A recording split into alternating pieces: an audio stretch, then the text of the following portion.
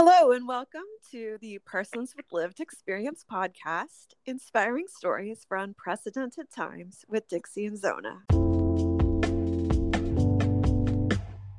So I got really good at spotting by the way he walked up the driveway what drug he had taken or if he was drunk. Wow. And really good at navigating that whole scenario. So my whole life, I very much, a lot of turmoil, a lot of trauma in childhood. The cops were at my house often, especially with things going on with my uncle.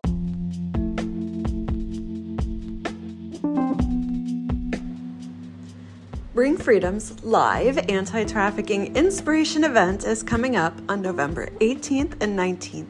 Sign up for the All for One challenge today. You don't want to miss this.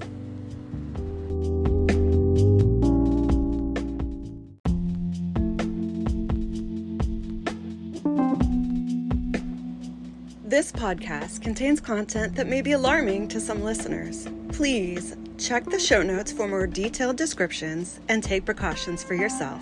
Thank you.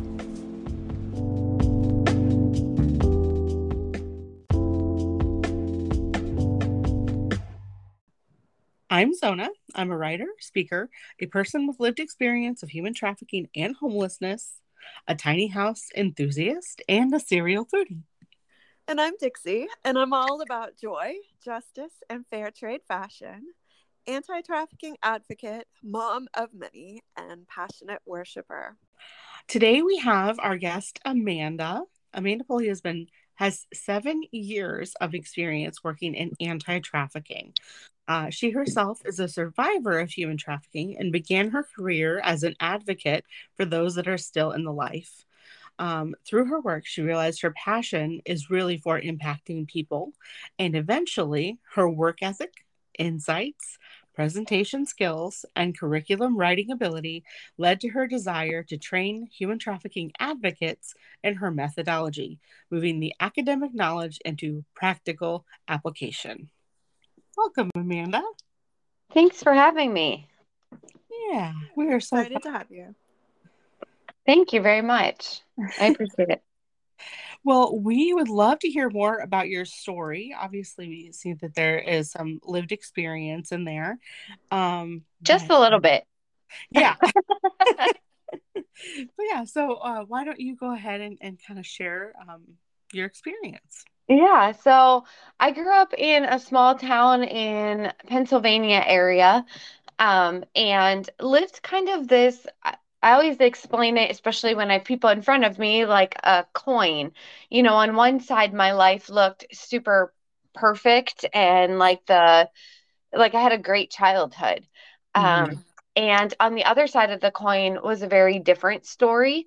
I experienced a lot of trauma growing up. So I lived in a house where my mom was divorced. I had a very normal childhood if you looked at one side of the coin, and things seemed to be very normal in the sense of, I went to school. I was pretty much a straight A student. I was involved in my church. Things seemed pretty normal. On the other hand, I was one of the only people that I knew at the time who came from a divorce home. And in the religious community that I grew up in, it was very frowned upon to get divorced. And so that kind of set me apart. And, the people that I grew up around, it was like they were scared to let their kids hang out with me. Like divorce was going to rub off on their kids somehow. Huh. And so that was a very interesting experience. And then on top of that, my home life was pretty crazy. So my grandparents, I lived with them growing up. I lived with my grandparents, my mom, and my sister. And my grandparents had an open door policy. So anybody who was struggling with anything was invited to come stay at my house. Wow. So I would come home from school and my main questions would be, who's here? How long are they staying? And do I get to sleep in my own bed tonight? There were multiple occasions where I would sleep in the closet, just because it was a safer landing place for me overnight. Yeah, it was at moments much safer to sleep in the closet just because I didn't know who was there or who wasn't there. Um, and I also had an uncle with drug addiction who lived in our basement. So I got really good at spotting by the way he walked up the driveway what drug he had taken or if he was drunk. Wow. And really good at navigating that whole scenario. So my whole life, I very much, a lot of turmoil, a lot of trauma. In childhood, the cops were at my house often. Especially with things going on with my uncle. Yeah, so on top of all of that, my mom married a guy who was very abusive. And so I moved out of that house for a little while into my mom's house with her second marriage and experienced a lot of domestic violence in the home. Saw the effects of my mom being beaten and almost killed, and then experienced physical and sexual abuse from that man as well. And then on top of all of that, if that's not, enough lived experience for you, I also had an uncle who sexually abused me most of my childhood. Um, and very much under the guise of, you don't have a dad in your life, and this is what dads would teach their little girls. And so, yeah, Yeah. right. So, very much, started out with traditional grooming, taking me out to do fun things. And I very quickly learned that those fun things came with a cost. And so, in adult life, of course, that means having to relearn how to have fun, right? Because fun doesn't always come with a cost, but when you're trained that way as a child and conditioned to believe that, it sticks with you for a long time.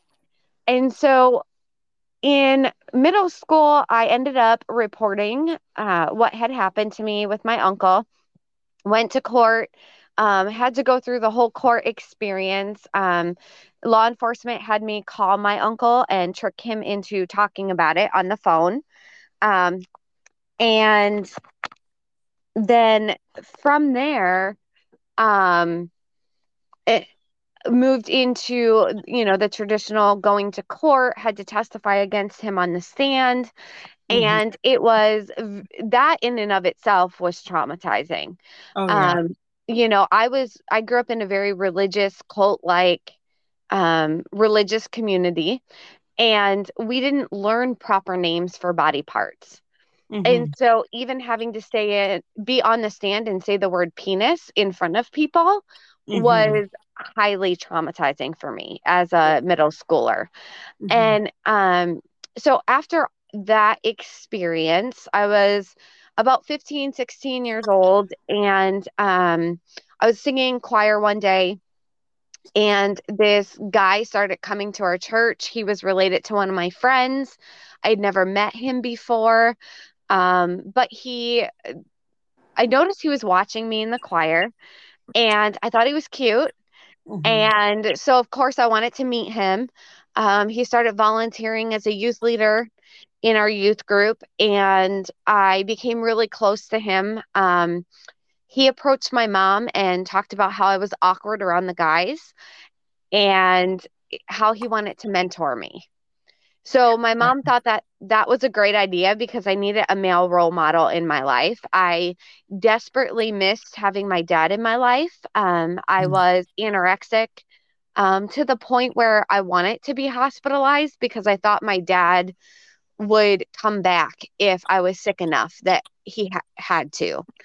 And so I really desired that relationship with him. He was in and out of my life, but very inconsistent. And so through that experience, and all of the abuse, I was awkward around guys. I didn't really know how to interact with them. And so this guy took me under his wings. I came from a very poor family. We, didn't get name brand clothing or anything even close to it. We had these thrift stores that had 50-cent bins, and on Saturday, you could go and fill a bag for $1. Yeah. So that's how I got my clothes. And he would take me out to Old Navy and buy me something off the rack. And I only ever went out to eat on very special occasions, and he would take me out to eat all the time. So just he was very good at grooming and building that relationship. One night he had taken me out for dinner. We went to a pizza place, and afterwards he took me to this lookout area. And I was naive enough not to realize that that's where, all the cool kids went to make out. But it was a beautiful spot, and you could see the city lights. And he talked to me about how he was falling in love with me and wanted to date me, but that he was 28 and I was 16. And that as a youth leader in the church, it would probably be frowned upon. So he wanted to, right. Yeah. So he wanted to date me, but I needed to keep it a secret, which I had been holding adult secrets for my entire life. I held my mom's secrets, my grandparents' secrets. Like, there was no moment in my life where I remember not holding an adult secret. And so that was so normal to me. I didn't even think anything of it. And that night, he kissed me for the first time. It was the first time I ever was kissed by somebody that I thought I wanted to kiss me. Right. And, so I looked at that experience as this beautiful first date. And over the course of a few months, things started changing where no longer would he take me to the store and let me buy what I wanted. He would insist that I would wear certain items. And they were always items that would get me in trouble. So the church community that I was in was very strict about clothing and what we wore and how we looked and presented ourselves, especially as girls. And so he was pushing those boundaries, and very much setting me up to look like the rebellious teenager. And so it became this game where I had to wear what he wanted. He paid for some of my cell phone bill so that he could have contact with me regularly. And he would call me every morning and ask me exactly what I was wearing, down to the color of my bra and underwear. And I had to report to him every morning what I was wearing. So over the course of time, it became very abusive. He got me to skip school, which was the first time I'd ever done that. And took me to a hotel and raped me for the first time. And looking back, what was interesting about that was during that experience, it was very much, I'm teaching you how to do this so that you can please men. And I was really confused by his language. It was very, very much about, I'm going to be doing this for other people. Around the same time, my dad moved back to the area, and I was super excited that he was back in the area. I wanted to build a relationship with my biological dad. And I thought that things were getting a little out of hand with this guy. And I thought if anybody could help me, it would be my dad. And so I thought that I introduced him and this guy that, at the time I would have called him my boyfriend. Obviously now in hindsight, looking back, he was one of my pimps. But I thought I introduced him to my father. After that first encounter between the two, it became very apparent to me that they knew each other. to Oh. the point. Yeah. So when we walked in that day, I thought I was introducing them, and my dad immediately said, well, there's the back bedroom. Go, feel free to use it. And so he took me in the back bedroom and raped me again. Oh. Um, with my dad having full knowledge of it. And from that point on, my life turned upside down. I was um, being trafficked consistently. And I got to the point where I was completely hopeless to even get out of the situation. Um, I started having bruises, obviously in places that were easily covered by clothing. Mm-hmm. Um, but I was being beaten on a regular basis to keep me under control. And I really felt like I had no control over my life whatsoever. Mm-hmm. And so I was at a youth group event, and we were all in this room. We were supposed to be changing to go do something else. And I thought I was the only one in the room. So I quickly changed, and one of my friends walked out as I was changing and saw the bruising. She Oh. grabbed my phone, dialed the first number on the phone, and this youth leader pulled into the parking lot about 20 minutes later. Everybody knew his truck. He and knew who he was, so she figured out something was wrong Mm-hmm. and that he was involved. So she told the pastors of the church. And what ended up happening is, long story short, they ended up bringing us into the same room and asking us what was going on. And he said that I was hot and he was a man and he couldn't resist. And so that we had had sex, but um, he was really sorry for it.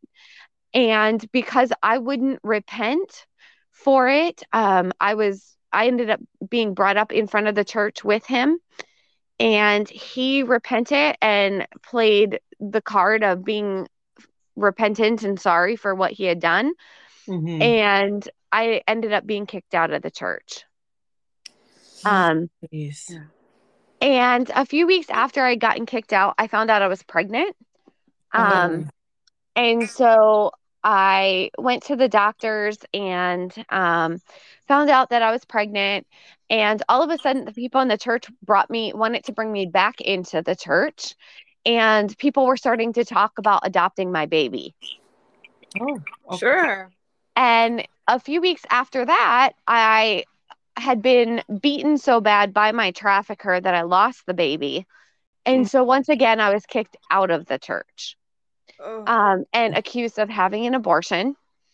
And which, you know, obviously I didn't. And I was so confused because I had all these bruises and yet nobody would believe what actually had happened.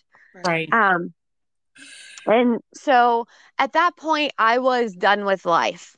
I felt like everything about me had been robbed. I was a traditional, really good kid that believed in God. I thought God wanted me to be a missionary one day. Like I was Mhm. doing all the right things. Um, I led backyard Bible clubs and went to all the church things and was a leader in my youth group for a long time. And so when I got kicked out of church, I actually got kicked out of school as well because I went to a Christian school. Oh. And so I also got kicked out of high school. And so there was nothing left in my life that I felt like was good or hopeful. Mhm. Um, and so I tried to commit suicide and was thankfully not successful that time. However, my mom had me committed to the hospital for a 24-hour hold. Mhm. Um, but before she had me go, she called my trafficker to come over and talk to me because she thought if anybody could get through to me about not committing suicide, it was him. And so he basically told me all the things to do to make sure I was drugged as possible before I left the hospital. And he worked it out with my mom that he would pick me up from the hospital and take me to my dad's house.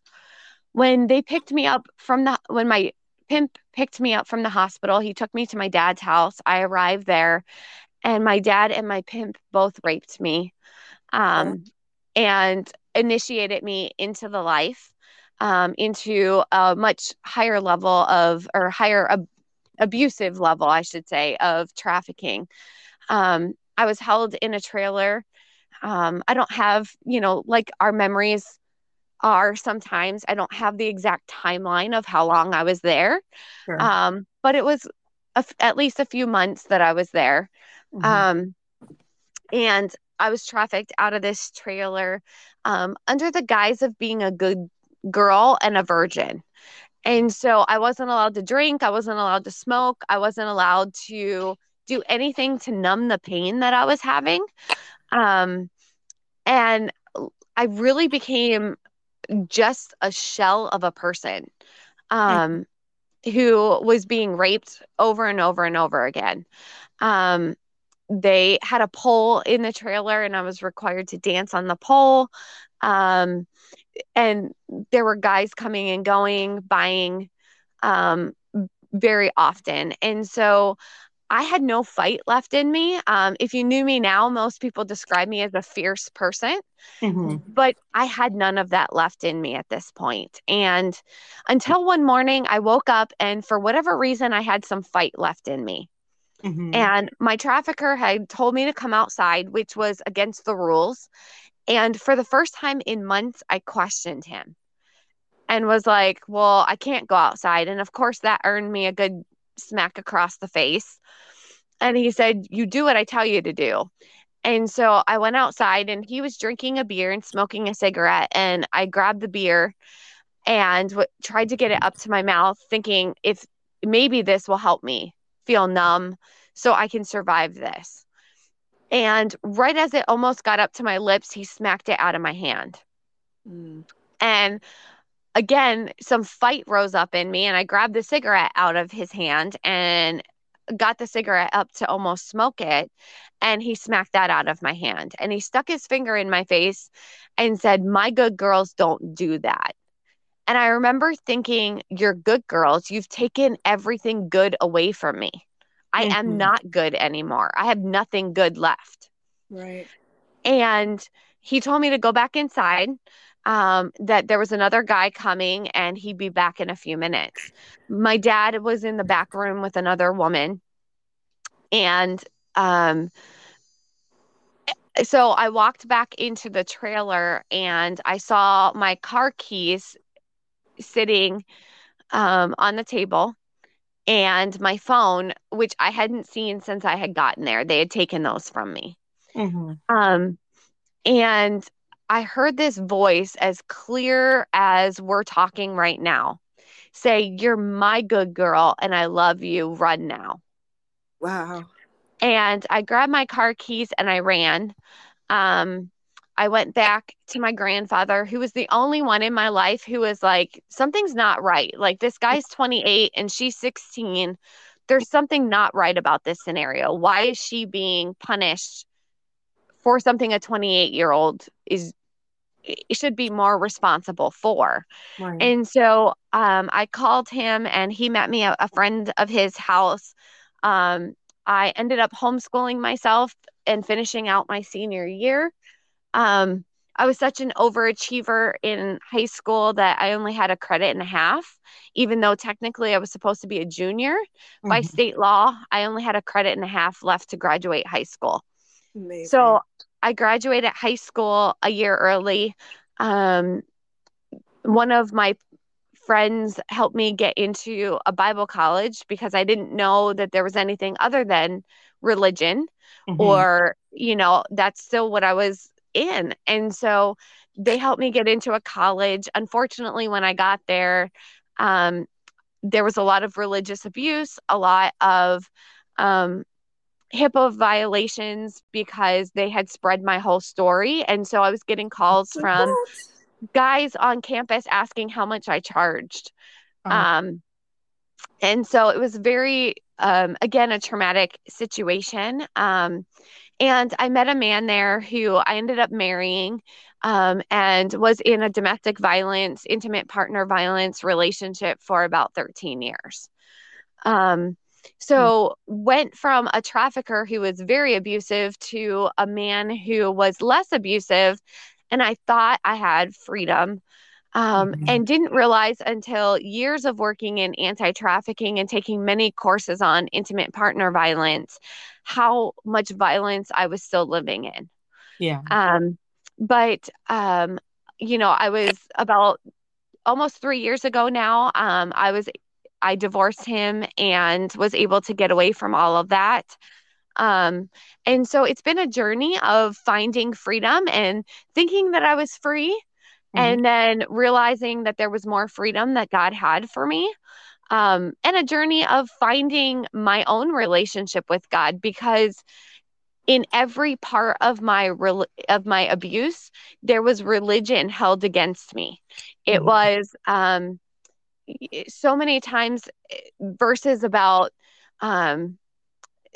the romantic partner in my life being my kinsman redeemer.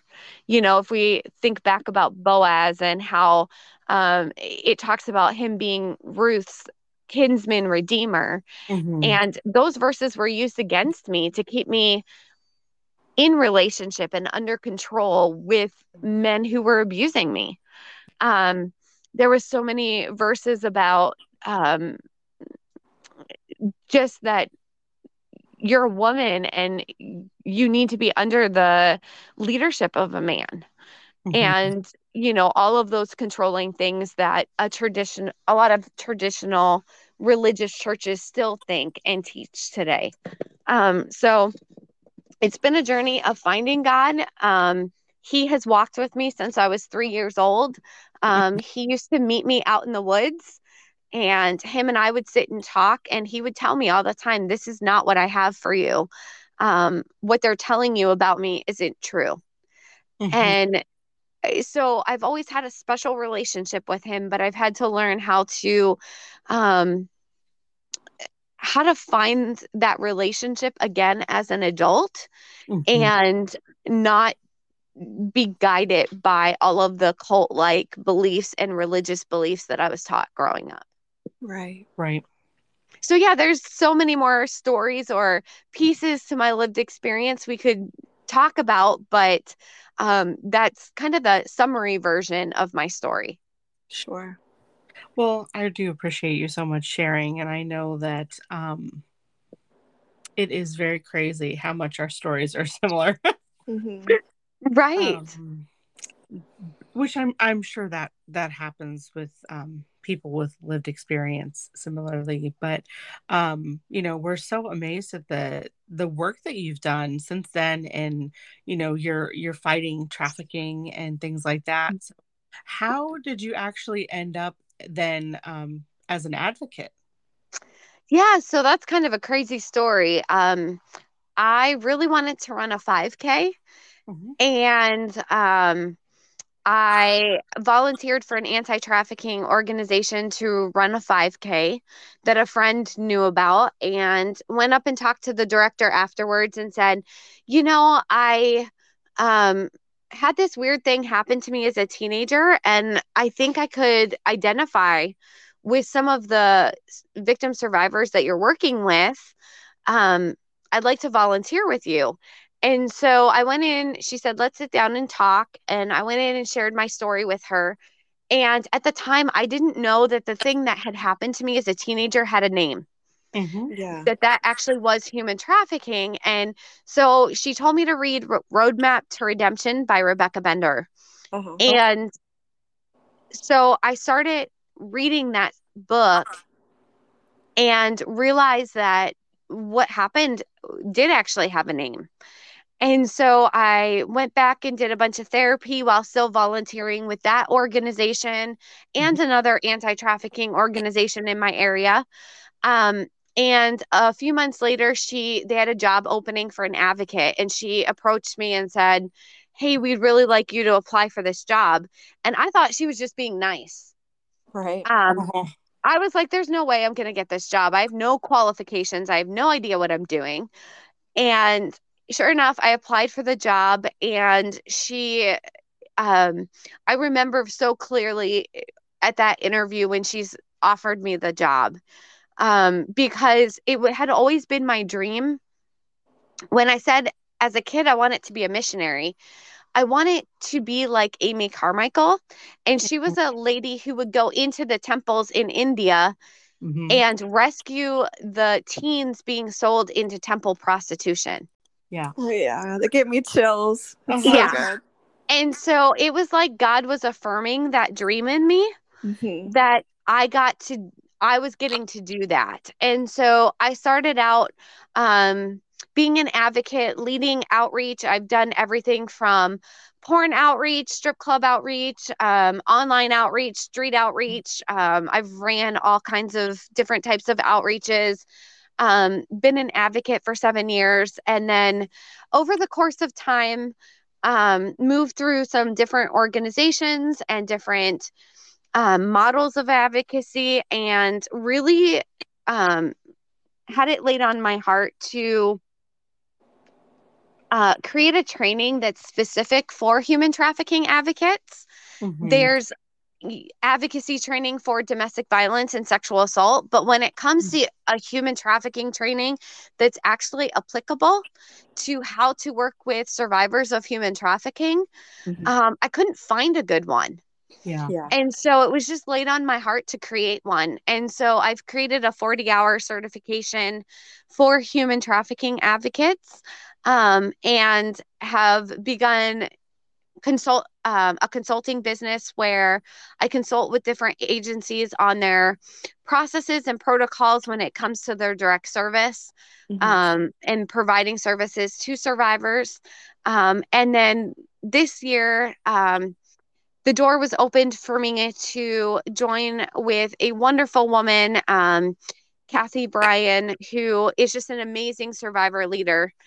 And we together were able to, under her leadership, start the Genesis Project in Arkansas to provide services to survivors, as well as provide services to agencies who want to come alongside survivors and help them, realizing that there's a lot of people out there who want to help and they have really great intentions, but they don't have the lived experience and they don't have the training necessarily. And so our agency is able to provide that training for them. So good. That really is good, because I know I've been somebody who's worked in a lot of homeless shelter situations recently, worked with homeless shelters, and having people that are trauma informed in order to be able to identify somebody who has lived experience of trafficking versus intimate partner violence versus, they're struggling with just being homeless versus different addictions. It really is a different skill set. Yes. Right. Yeah. Skill set. Yeah. That's good. Let people know where they can find that. Yeah, so if you're looking for the Genesis Project, you can find all of our trainings through there. It's www.thegenesisproject.life is our website. If you're interested in the consulting side, that is Pulley-consulting on Facebook. Or you can always reach out to me at Amanda at Pulley-consulting.com. Wonderful. So connecting, they're welcome to follow Pulley Consulting on Facebook. We are working on getting that website up as well. So, you can watch Facebook and stay tuned for that. And then following the Genesis Project, I'm also on LinkedIn at Amanda Pulley. So however they want to connect, if it's something that they have questions about, they're always welcome to email me at amanda@pulley-consulting.com. Wonderful. All right. Well, thank you so much. And we're so glad you're here. And yeah, you too. Thanks, ladies. Thank you, Amanda. Yeah, absolutely. Have a great day.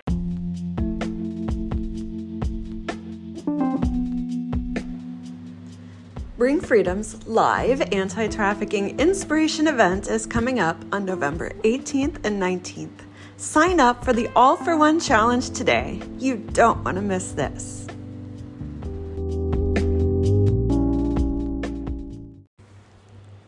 Join us for the 10th annual Dressember Style Challenge. Advocacy is better together, and we would love to have you on Team Bring Freedom. Wear a dress or tie every day during the month of December to raise awareness and funds to end human trafficking. Check the description box for more information.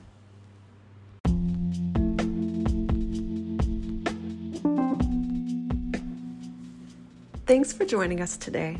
If you enjoy hearing stories of persons with lived experience, please rate and review wherever you're listening to this podcast.